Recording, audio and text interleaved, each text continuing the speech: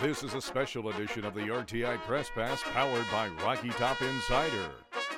Here are your hosts, Jack Foster and Ryan Shumpert.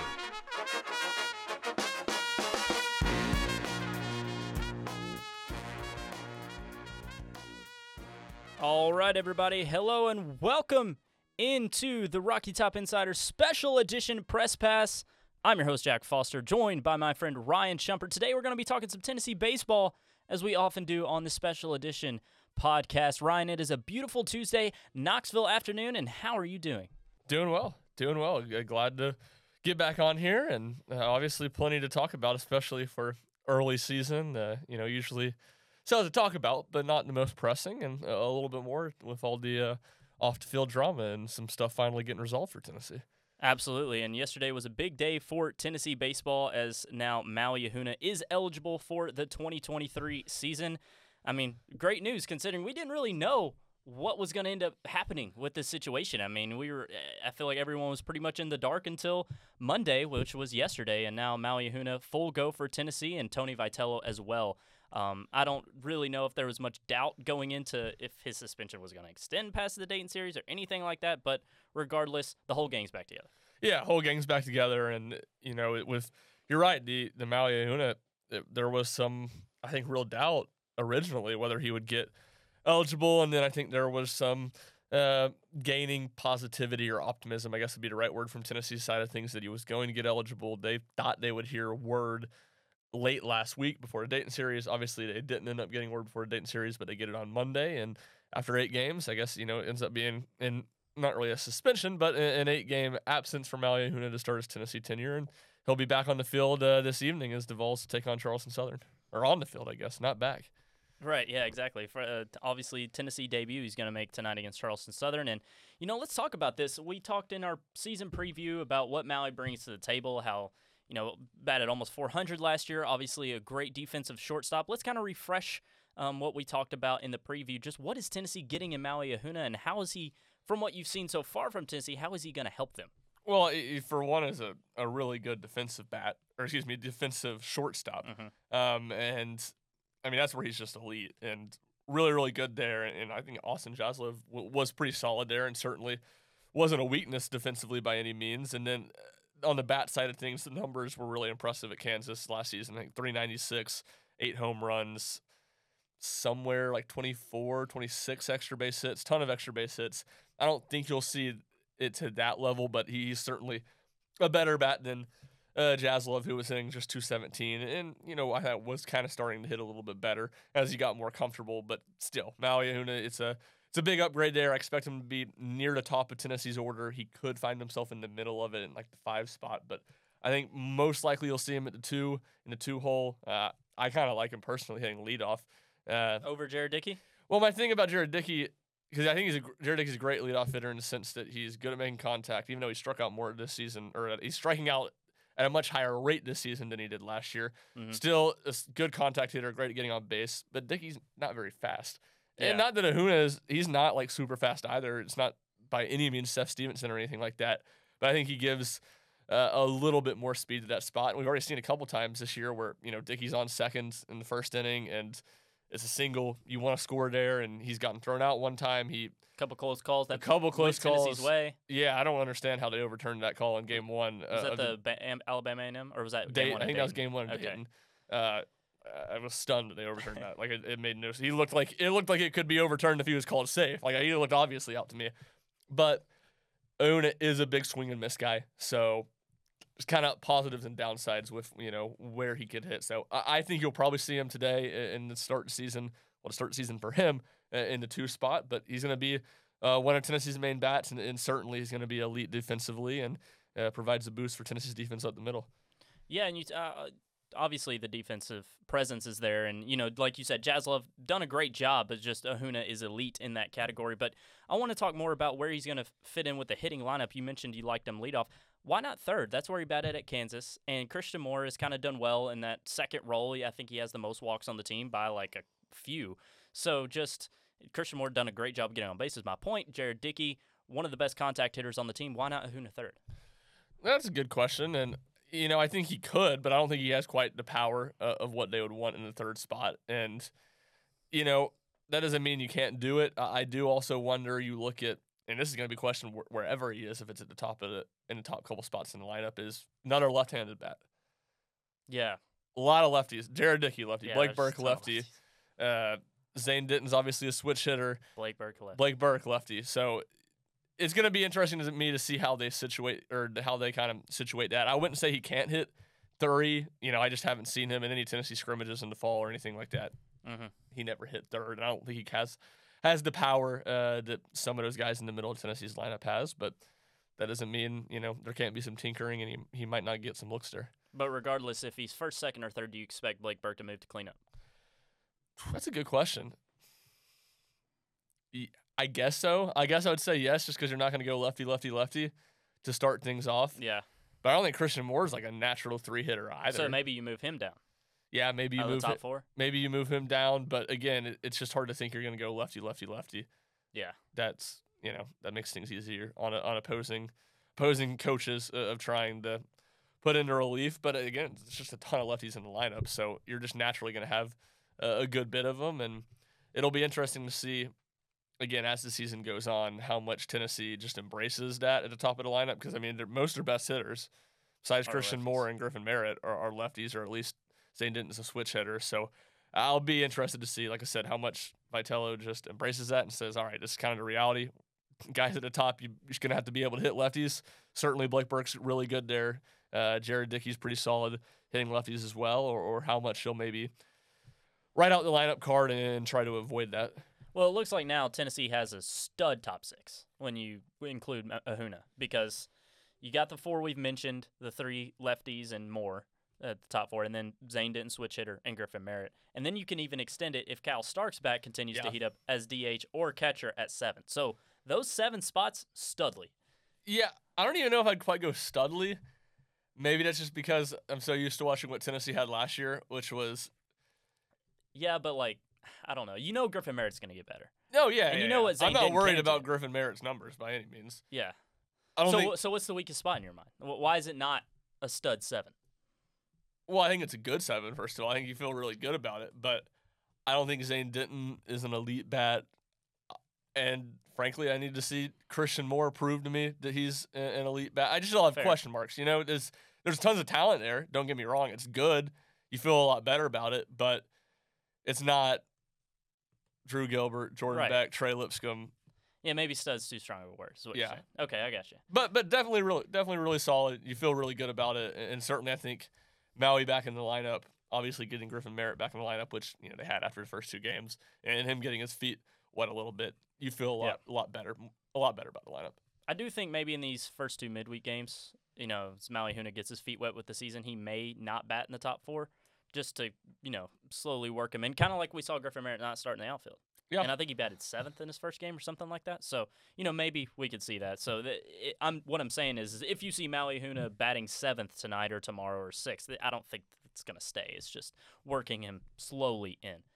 And I do want to give props to Josh Elander, who is now 8-0 as a head coach. Acting head coach for Tennessee. But now Tony Vitello will return to the helm as his suspension is over. And Ryan, what do you say we look back at the Dayton series and talk about it? Yeah, let's do it. All right, so my big takeaway from the Dayton series, 12-2, 4-1, 6-0. Great weekend for Tennessee baseball, but the pitching was elite. Phenomenal. Chase Dollander, kind of shades of opening weekend where he had maybe a rocky first inning, but definitely I thought was better than his performance against Arizona. Settled in nicely, throwing double-digit strikeouts, was just the Chase Dollander we all know.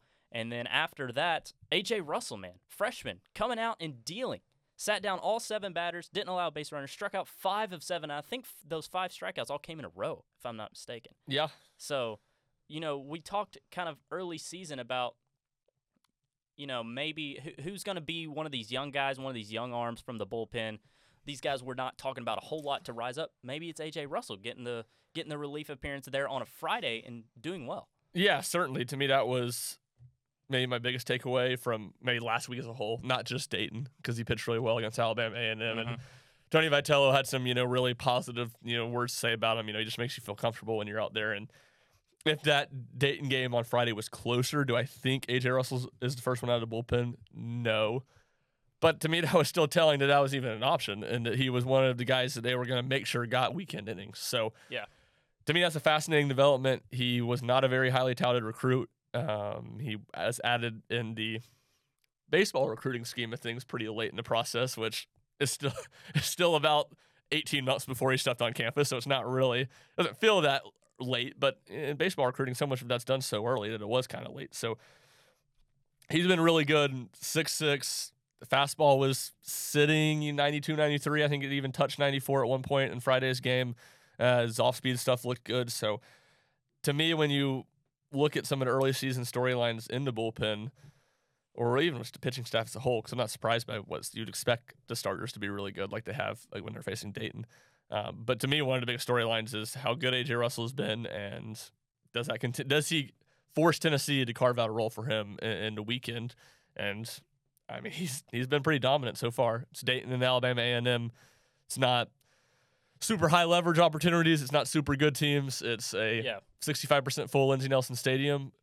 So we'll see what it looks like for a freshman when he gets into kind of the heat of things in SEC play. But you really can't ask for any more at this point. And I think there certainly is real signs that he could be a serious piece of this bullpen. Yeah, he came out with 2 outs and 1 on after hit by pitch. That was how a base runner got on there in the top of the 6th against Dayton. Tennessee was leading 9-2 at that point. Yeah, 9-2. So, as you said, game was already out of hand. It was easier decision to go to a freshman there, maybe rather than like a Saturday game that we saw with the 4-1 score. Yeah, maybe we would have seen another pitcher. And we saw Halverson be the first one out against Arizona the week before. So it seems like he is. If it's going to be a close game, he's going to be, at least with Camden Sewell sideline, if it's a close game, he's going to be the first guy out of the bullpen to start the weekend. Absolutely. And let's move on to Saturday. Any comments on Chase Dollander before we move on from Friday pitching? Not really. I mean, I guess my comment, and I had this in my Tennessee baseball notebook at the end of the weekend, he's looked good. He's given up 4 earned runs in 2 starts. Not worried about the numbers, but when you look at it, Tennessee's pitchers have given up 9 earned runs not even 9 earned, just 9 runs this season. Mm-hmm. And Chase Dollander's given up 4 of them, the guy that's going to go in the top 3 of the MLB draft. So not that worries me about Dollander by any means, but that just shows how good the rest of Tennessee's pitching is, or how good the bullpen's been maybe, because, again, we're not surprised by what the starters have done being good. But yeah, the rest of the, Beam and Burns, what they've done, the rest of the bullpen, they make Dollander's numbers look worse, right? Yes. It's like, he's given up, 45% of the runs on the season, exactly. Whatever the math would be there. But when you take everything out of consideration and just look at Dollander's numbers, they're great. Yeah, he hasn't been as crisp as, you'd expect him to be by the end of the season. But, again, I haven't seen a single thing that makes me worried that Chase Dollander is not going to be the same guy that was a first-team All-American last year and the SEC Pitcher of the Year. Well, and 3 of his 4 earned runs he's given up have come in the first inning. Yeah. So, and then the 4th earned run was just a leadoff homer in the second. I think he sat down like 11 straight after that against Arizona. So, hey, if he's had these rocky starts, he's very quickly settled in and just dominated for multiple innings after that. And his starts have been 5+ innings both times. So I don't think there's anything to worry about with Chase Dollander. Moving on to Saturday, Chase Burns, one of his best starts in a Tennessee uniform, career high 12 strikeouts.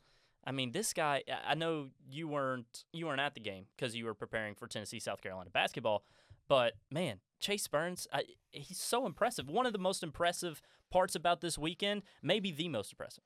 Yeah, I mean, his numbers, again, I watched a little bit of it, but kind of not intently watching it, but he looked really good. And I think one thing that maybe stands out to me, and I haven't even asked anybody about this, talked to anybody about this, but it seems like he's really slimmed down.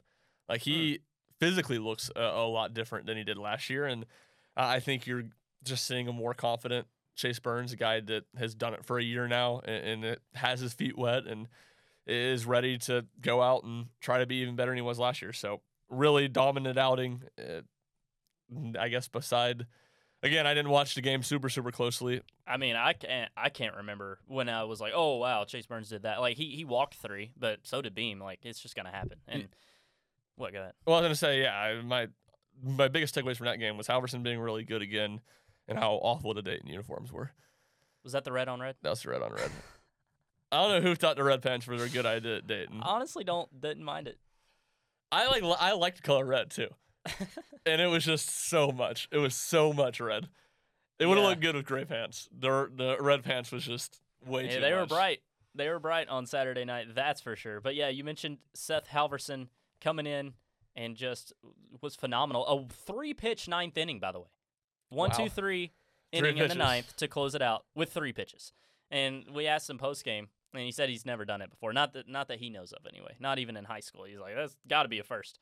Well, he was in his last year at Missouri. I mean, he's probably averaging about 25 pitches in an inning with his inability to throw strikes. So that's I mean, that brings me to the most positive thing about Seth Halverson is we knew his stuff and his fastball was really good.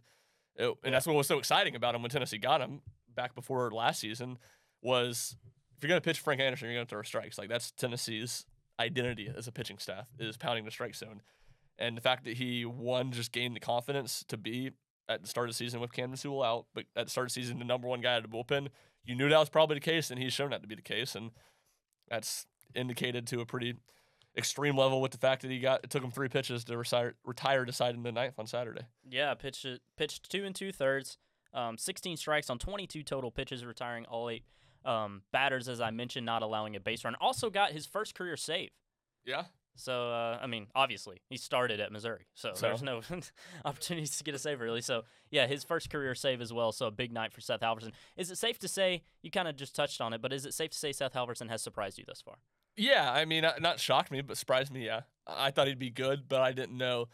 Especially, he obviously the injury was last year, and there wasn't a ton of doubt that he'd be back, but it wasn't like he had a full offseason. It wasn't like he was full go in the fall.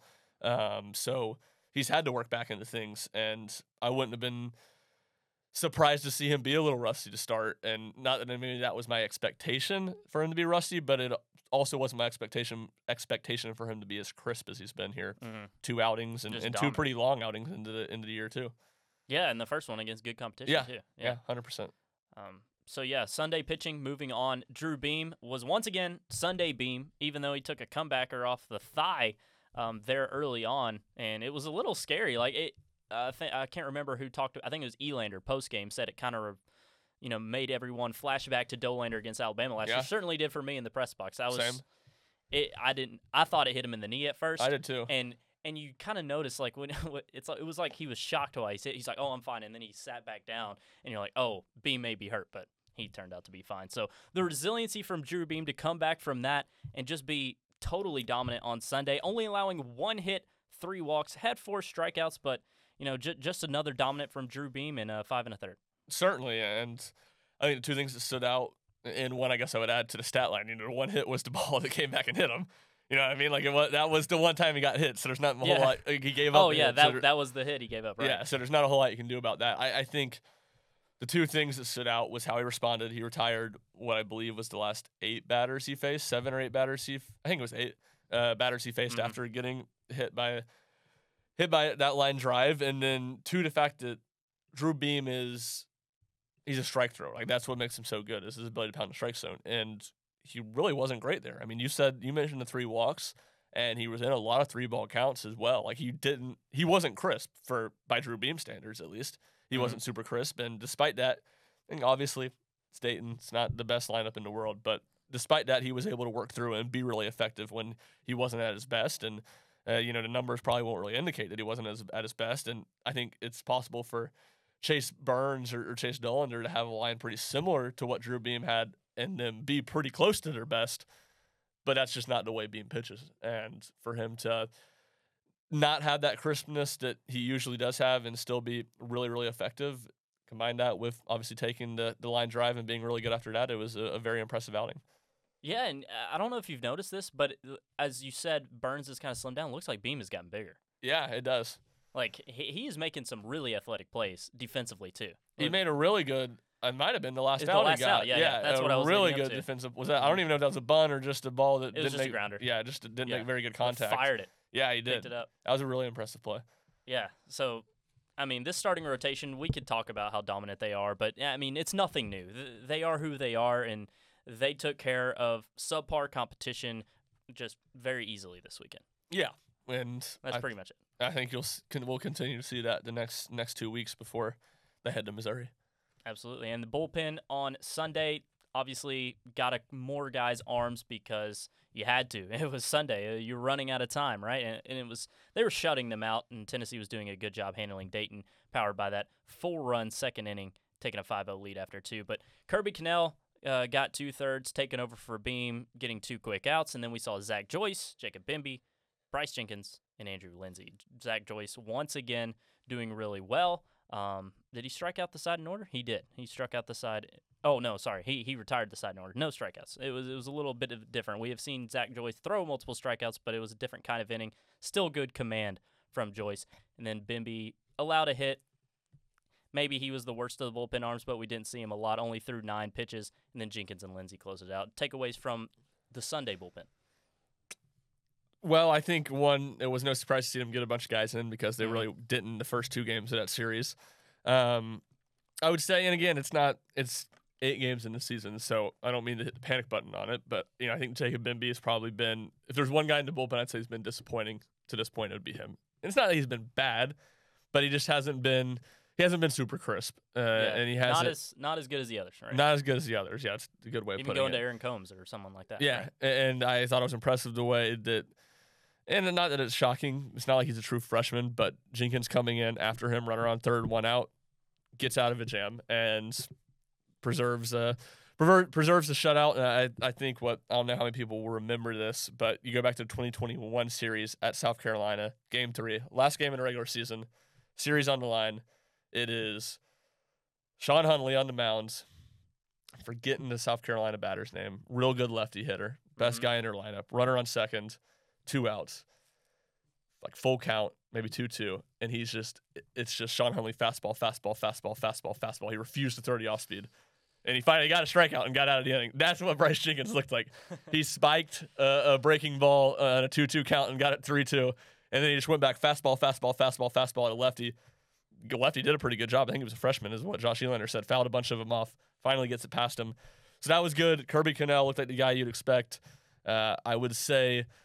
I'm blanking who closed it out. Andrew Lindsey. Yeah, that was my final thought. Andrew Lindsey we talked about it on the podcast after Desert Invitational, wasn't very crisp in his debut. He looked a lot better. He looked more polished. He pounded a strike zone.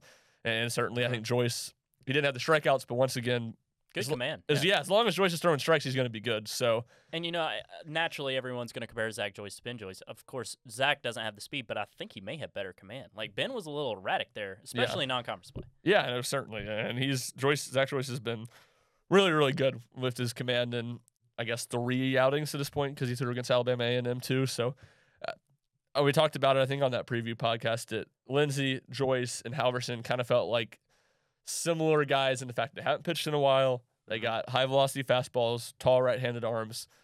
Halverson, Joyce, I think, have been everything you could have wanted. And while Lindsey's struggled in his first appearance against Grand Canyon, not that circumstances were all the best for him in that. It wasn't all on him. But he came back and had a good outing against Dayton. So I think it's hard not to be really positive about what Tennessee's gotten from kind of those high-powered right-handed arms out of the bullpen. Absolutely. And 2 arms that have yet to see time, a righty and a lefty, are Camden Sewell and Wyatt Evans. Both are still sore, according to the coaching staff. And, Ryan, we've spent this whole podcast, this first 24 minutes of the podcast, talking about how great this bullpen is.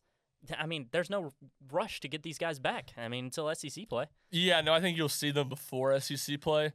So they're not trying to break up or dust off all the rust. I guess I don't think that's a saying, but if you're listening, you probably understand what I'm saying. In SEC play, but you're right. There's no rush. I'll be curious. I plan on asking Tony Vitello about that today. See where those guys are at. We know Camden Sewell. Sewell was less of a concern because you just know who he is. Yeah. To me, Wyatt Evans is more of a question mark because there still feels like there's a lot of competition with his left-handed bullpen arms. Mm-hmm. Like there's a lot of innings out there that someone's going to get, and Kirby Cannell is really the only one at this point where I feel confident saying, like, yeah, he's going to get a lot of innings. Yeah, he has to, right? Yeah, he's definitely going to. But behind him, I still think there's a lot of questions of which left-handed. And not that there's going to be a ton of innings to go, but there are going to be weekend innings to be found there. And I certainly think still really high on Wyatt Evans and think there's a chance that he could be it. But he's not like Camden Sewell's pitched in the SEC in high-leverage outings for 4 years. Wyatt Evans hasn't really ever. I mean, he got maybe an inning or two here and there in some blowout SEC games last year. Yeah, I think he got an inning or two in the tournament as well. Yeah, Yeah. but we'll see. It feels more like he needs to get back before SEC play and get some innings under his belt before you can expect him to be polished and really good in SEC play. Also, yeah, who was I going to talk about? Wyatt Evans, yes. Oh, Xander Seekers didn't throw this weekend. Started the midweek Wednesday, Yeah. but didn't throw this weekend. Where do you think he fits in? I mean, That's a good question. I mean, the coaching staff has talked about how he's going to be a weekend guy, but I just don't know. He's, I mean, again, it just goes back to what we were just talking about Yeah. with those left-handed arms. Like after Kirby Cannell, there's opportunity. Seacrest can maybe be one of those guys. He's not the definitive one. He's in that competition. I was a little bit surprised you didn't see him in that. It'll be interesting. I think in a lot of ways, he's such a security blanket for the midweek games of just knowing he can go out and throw 4 or 5 innings and be really effective that I think they like having him there. I would just be curious to see how much he throws in the midweek this week. Yeah. Because I think it'd be telling if he throws like 3 or more innings. That's Gotcha. probably where his role is going to be. But again, I think it depends on Wyatt Evans. It depends on a lot of other guys. But, he's really solid and certainly is a guy I think that's capable of helping him there. I don't think he has the highest ceiling of the left-handed arms. Also didn't see Jake Fitzgibbons. That's another guy Yes. that I think has a really high ceiling there. Did he throw in the midweek? He did throw in the midweek. Tuesday? I think it was Tuesday. Yeah, it was early because it's been a while, huh? Yeah. They've played 4.5 games since then. So, Right. But neither of those guys throwing I thought was at least interesting this weekend. But yeah, those two, Bimby, Wyatt Evans, who feels like you have like maybe 1.5 guys of those guys that are going to get bullpen or SEC, innings. One of those guys probably consistently, and then another one kind of being a fringe guy that gets some opportunities but isn't a consistent SEC guy. And I don't know. There's a lot of competition there, and I don't really feel like I myself have a good feel for who it's going to be, and I'm not really sure the coaching staff does either, honestly. Absolutely. Well, we'll move on from the pitching staff after that. Talked about a lot of guys, as Tennessee has a lot of arms, and that's just how it is right now. Everyone's kind of feeling themselves out. Certainly, coaching staff feeling their pitching staff out before SEC play comes up here in about a week and a half, 2.5 weeks. Yeah, right? 2.5 weeks. 2 more weekends. Gonzaga and Morehead State. That's right. All right, now moving on to the outfield competition, the other interesting storyline from Tennessee baseball so far, we saw some steady rotation this weekend, Ryan. I mean, Dylan Dreiling got to start Saturday at left field on down in the lineup, and then Hunter Inslee at center field on Sunday. Kyle Booker did not start either Saturday or Sunday. Your thoughts on how Tennessee managed their outfield rotation this weekend? It's interesting, and it feels pretty confident saying, we talked about it with the top 7 guys in the lineup. Griffin Merritt, Jared Dickey, they're going to be starting just about every game. And Right. I would say usually in the outfield, maybe occasionally DH, but usually in the outfield. And to me, just the question is who plays center field? Who's the center fielder? To me, that's the question. I don't know the answer. It feels like they're trying a bunch of different things there. And certainly Dickey has played there some. I think he can hold up there at Lindsey Nelson Stadium. I'm not sure about some of the bigger ballparks in the league. It just, not that he's been bad, but Well, you mentioned his speed earlier. He's just not as fast. he's not as fast. And he's a utility man. He came into Tennessee weighing 275 pounds. So wasn't playing a whole lot of center field in high school, and he hasn't played any center field before really just preseason practice. Now, he didn't really even play any center field in the fall because he spent more time at catcher before he had that hand injury. So it's just a little bit foreign to him. I'm not saying he couldn't do it in time, but it just doesn't seem like a super reliable option, and it just doesn't feel like there's been anybody that's kind of separated themselves at that spot or grabbed the reins. And I wrote about it. I think the best thing for this team would be Kyle Booker taking the reins of that spot. But he's got to be a better bat. Yeah, he's got to be more consistent. consistent. Yeah, he just has too many really bad at bats, and feels like he presses in a lot of big opportunities. Yeah, he pressed certainly on Friday, and obviously I don't know if what the reason was. I assume is just to get other guys time on Saturday and Sunday, especially after the night Kyle Booker had Friday. But Dylan Dreiling is a guy who, of these freshmen, has saw the most time, seen the most time in the outfield and at the plate. Coaching staff loves him. He's got power. He's got speed. I think he hit a triple the other day that didn't even reach the back wall. So maybe Dylan Dreiling is the guy that's going to separate himself. We haven't seen him start at center though, so something would have to give with Jared Dickey playing at center or, what have you. But maybe Dylan Dreiling is this guy that will continue to separate himself as non-conference play progresses. Yeah, I mean, he's looked really good, and I think it's obviously really easy to see the talent, easy to see how high the ceiling is.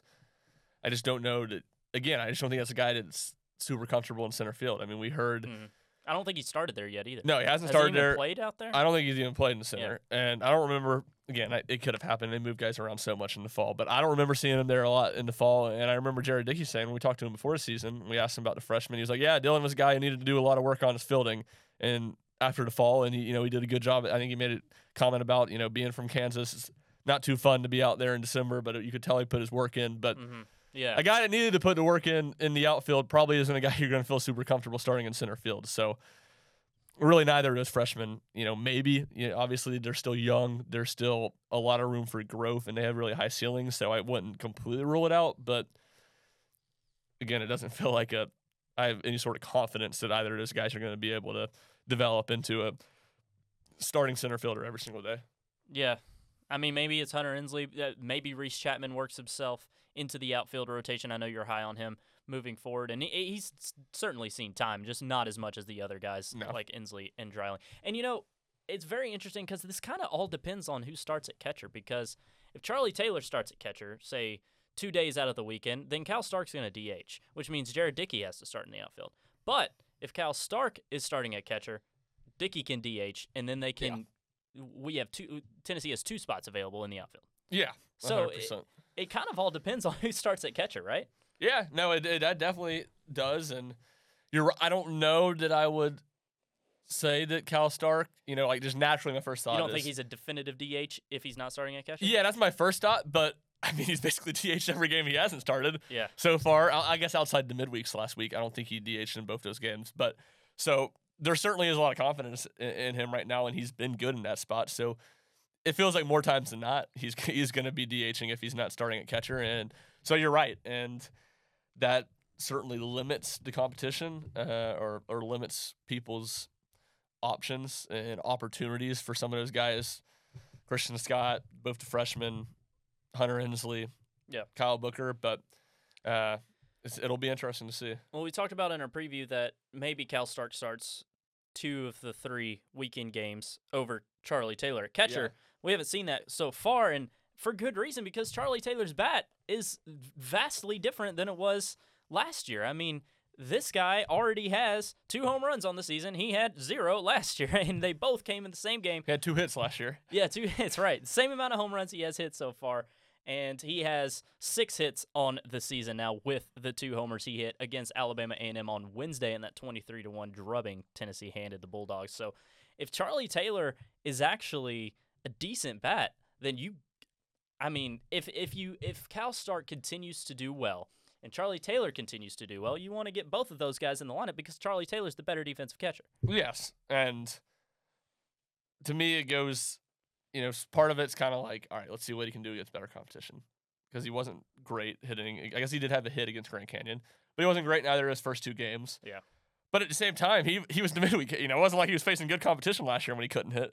Right. It wasn't like he couldn't hit against. I mean, he was facing the Alabama A&Ms of the world, and he would pop up or fly out every single time. It wasn't like he was facing Vanderbilt, so he is clearly better. And how much that carries over, how good can he be against SEC teams is still a remaining question. But there's reason to believe that he can be a lot more solid. And if he can hit 240 against SEC teams, he's going to start a lot of games because he's really good defensively. And I think that Alabama A&M game was huge for him when he almost hit for the cycle, except for he hit 2 home runs instead of a double. He needed a little less power on that. He needed a little less, yes, exactly. Because, I talked about in the preview, his bat has looked better in scrimmages and stuff like that. Like, he looked better in fall. But there's still so much difference of, all right, I did it well in fall. I did it well in scrimmages. Can I go out there and do it in games? And I think that's just a huge confidence boost for him to see that success. And, again, it's not like he needs to see that success against Vanderbilt because he didn't see that success against Alabama A&M last year. So he's been a lot better. That's a really positive development. If he can just not be an absolute liability in the lineup, he's going to start a lot because he's better defensively. He's better. He's good defensively, and he's had some really good plays defensively already this season. I think he's caught 2 or 3 runners stealing and had some really impressive throws doing so. So that's a big development for Tennessee. And I think it's the most interesting storyline of the season so far. on the field. Yeah, as far as, Yeah. not excluding pitching. Yes. Yeah. I would say even pitching is probably the most interesting development. Yeah. At least the most surprising. Again, it's 8 games in. They played 2 weekend But series when you in see 2 this dude midweeks. just freaking demolishing a ball into the second level of the left Yeah. field porches, you're like, what happened to Charlie Taylor? What have you done, sir? Brian to become Urlacher. This, yes. He is not Brian Urlacher this season. He's going to need a new nickname from Tony V. But, yeah, Charlie Taylor, definitely a pleasant surprise for Tennessee baseball so far, and he's definitely making that whole conversation very interesting. Talking about some deeper guys who have gotten ABs, especially Kavaris Tears and Ryan Miller. Of course, Kavaris Tears didn't get an AB last year, redshirted, backup first baseman, outfielder, but he's gotten a couple of DH at-bats. And then Ryan Miller, same way. I think he's had a couple innings at catcher. Of course, he's kind of the third-string catcher there. Just your thoughts on these guys, and, man, they have a lot of power, and maybe they're guys we should be considering that could start at DH any given day. Yeah, Tears to me especially. I mean, Tears came in as a freshman last year and was just raking in fall. He couldn't play anywhere in the field, and certainly the lineup last year was so good you knew he wasn't going to be a major part, and he redshirted. But his bat's really good. I mean, he's an impressive bat, and he's a guy that down the road I would not be surprised. Not this season, but in a year, in 2 years, I wouldn't be surprised at all if he's an everyday starter. Obviously, finding that position of consistency will be the question for him long term. But yeah, I mean, I don't see why he can't get some DH starts, and certainly I would think he'd be one of Tennessee's first pinch hit guys or candidates. And then Ryan Miller, he had a home run in his first career at bat to give us the run rule walk off on Tuesday against Alabama A&M. He's a saint for that. He is a saint for that. But yeah, I mean, Tony Vitello talks about it all the time. Ryan Miller is one of the best. Taking batting practice, he's one of the best guys on the team that stands out. So he has some serious pop. He's 2 of 3 so far at the plate, 2 RBIs and a double and a homer. Yeah, I don't Pretty see good. his opportunities being like I see a clearer path to Tears getting opportunities than I do Ryan Miller. But again, young prospect, redshirt, just like Tears, redshirt freshman. Yeah. We'll see how he improves down the road. And to me, really, the big question will be how much he can improve as a defensive catcher, because that's his big weakness right now. He's not very good defensively, and if he can become a pretty good defensive catcher, then I think in a couple of years he's going to have a chance to be a starter because his bat's certainly good enough. Right. And moving on down the line, not so much talking offensively, but he did hit a home run, and that's kind of why I'm bringing him up too. But a guy who's made a couple of good plays at shortstop, serving as the backup to Austin Jaslov. Now, of course, we'll hardly ever see time at shortstop, but still, Jake Kendrow, not a bad start to the season for the freshman. Maybe he's a guy that, I really think Maui Ahuna is going to crush any further big opportunities Kendrow is going to get, but maybe he's a guy who can see some midweek time.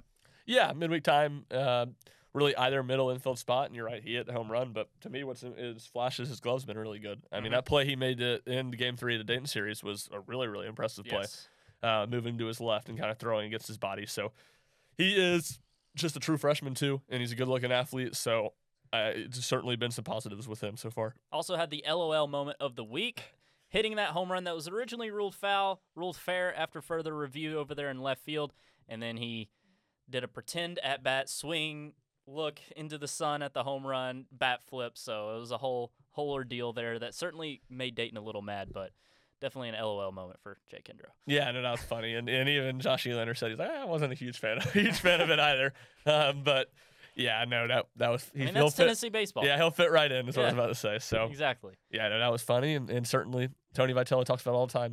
Getting those first out of the way. He gets his first home run out of the way. Yeah, and I didn't mention this yet on the podcast, but Cal Stark is going to be one of these guys, I think, that embodies that Tennessee baseball personality. Definitely given the umpire an earful a couple of times on some at-bats. Jared Dickey said he reminded him of Drew Gilbert, so this is a guy that I think will fit right into that Tennessee baseball mold.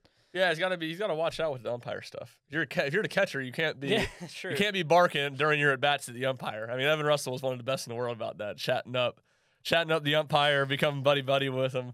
That's an element to it, and you're not doing your pitchers any favors by chewing out the umpire in your at-bats.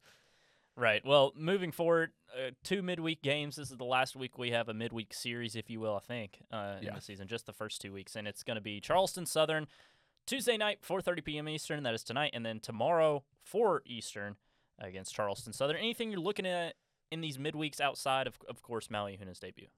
Just again seeing the pitching depth and looking at some of those younger guys, and I guess really specifically the left-handed pitchers, because just what we talked about, there's still a ton of competition there. So it'll be interesting to see that. Again, can Charlie Taylor continue his success? Again, it doesn't really matter at this point. It doesn't really matter to the opponent because he wasn't doing it against bad teams last year. So yeah, those two things, and I think that's really everybody had their eyes on Blake Burke when he was hitting, just because it's must. We didn't give Blake Burke enough love on this podcast. My goodness, what a weekend! God. What a Sunday! Yeah, 2 homers, a line drive homer over to batter's eye in center field, and then he just flicked one into the second deck. They were shifting it. Yeah, they were shifting him, and obviously it didn't matter because he hit a home run, but he hit the home run well further to left field than the shift was. Like, it would have dropped for an easy double if it landed, 10 yards short of the wall. So I think it's if he, Luke Lipsy is of course the home run king for Tennessee baseball with 40. If Blake Burke ends up having the same amount of at bats Luke Lipsy did, it's 91. Good stat from Mike Wilson. Yeah, I mean, to me it's more likely that unless he just gets some super serious injury at some point in his career that sidelines him for he's a half a season, it would be more surprising for me to see him not become the home run record by the time he leaves than it would be to see him get it as a sophomore. Okay, gotcha. So you think he could definitely get it this year? I mean, what does he need, 27 this year? I think 27 would be the tie. 14. Well, he had 14 his first year, so I think he just I think it's 41, not 40. Are you sure? I thought it was 40 for 40. I thought that was the thing, because Luke Lipsy is 440. Well, I think he got it at that because he got it with Evan Russell, and then he went over. I think he ended up at 41. Gotcha. Okay. And that's not my pick. I wouldn't pick Blake Burke to hit 27 home runs this season. I'm just saying that's more likely than him not hitting 27 more home runs in his career. Right. No. My prediction is he gets it by the end of February next season. So the first 10 games or whatever. End of February next season, yeah. Before SEC play starts in 2024. Yeah. Gotcha. All right, yeah. Blake Burke's the unit, and that's that. He's the best power hitter on Tennessee baseball. Moving forward, talking about this weekend series, just a little look ahead, not much. Gonzaga has had a brutal schedule. I don't know if you've taken a look at it, but my goodness, they got swept in, I guess what you call a 4-game series against Texas Tech. Then they went to Phoenix, just like Tennessee did. Split a pair of games against Ohio State. The win was in extra innings, and then they lost both their games against Grand Canyon. Had to play a doubleheader on that Friday after an extra innings game against Ohio State, lost to Grand Canyon. So Gonzaga is just a brutal stretch, and now they come to Knoxville to play Tennessee. Yeah, I mean, wow, that's tough. NCAA tournament team, I really think the last couple of years, and they've been, like a 3 seed in some of these regionals. So it's a good program. I do think they are going to be a little down this year. They lost some of their pitching from last season, but it's after Grand Canyon and Arizona. It's the hardest team Tennessee's going to play before SEC play starts. So I think it's certainly a series that you have a keen eye on in a lot of ways, and it wouldn't be surprising to see them lose a game. But to me, I want to see them get the sweep. Like, that's how. What can you do to kind of wash out the bad taste and out of people's mouth from those first 2 games of the season? I think it's just be really consistent the rest of non-conference play, and this is their hardest test, and I think that would be a good example or a good showing of consistency for them to get a sweep this weekend. Because we know this team has talent. Like, we know this team's really good, but it's like, how consistent can they be with all the new pieces is the question mark, and I think this would be a good sign. I mean, if Seth Halverson was a little off, they could have lost Saturday against Dayton with the way Tennessee's offense was playing. We didn't talk about it because we focused on mostly the positives in this podcast, but, man, they stranded the bases loaded again on Saturday against Dayton, and then they did it Tuesday against Alabama A&M. That's twice in the past week. Tennessee stranded the bases loaded. Can't do that against SEC play. You're going to get bit. No, 100%. I mean, it goes back to what we talked about on the last podcast about needing to be better in those situations this year because you don't have the room for error that you did last year. Right. Yeah, so you'll definitely want to see a Tennessee series sweep over Gonzaga. I probably would say it's probably going to happen given Tennessee will be back at full force. Maybe if there was some uncertainty still with Ahuna or Tony V going into this weekend, maybe you could see something like a Tennessee loss. But Tennessee at full force now, you're going to expect them to roll, considering what we've seen in the last 5 games, certainly. Well, Ryan, starting times this weekend, 6:30, 6 and 1. A little later first pitches on Friday and Saturday, a little later nights for us. Yeah, but permanent now. That's Yeah. We get those first 2 weeks of the early ones because of the weather, and really the weather's been nice. But those are gone for us now, and obviously I'll be there on Friday night, but then headed to Auburn on Saturday. So Nice. you'll be there to hold down the fort on Saturday night, and then turn around again on Sunday. Absolutely. And a reminder, guys, always follow along with RTI's live update feed. It's free. No payment necessary to follow along with our live feed at Rocky Top Insider during Tennessee baseball games. Of course, a lot of these early season games are only SEC Network Plus, so some people cannot watch it, don't have that luxury to watch it, but you can definitely follow along with our live update feed as well as our Twitter feed for every game. We got you covered all the way through. Ryan, I guess that'll do it for this Rocky Top Insider Special Edition baseball podcast. That's all I got. All right. Well, I will see you later, my friend, and everybody, be well on this fabulous Tuesday.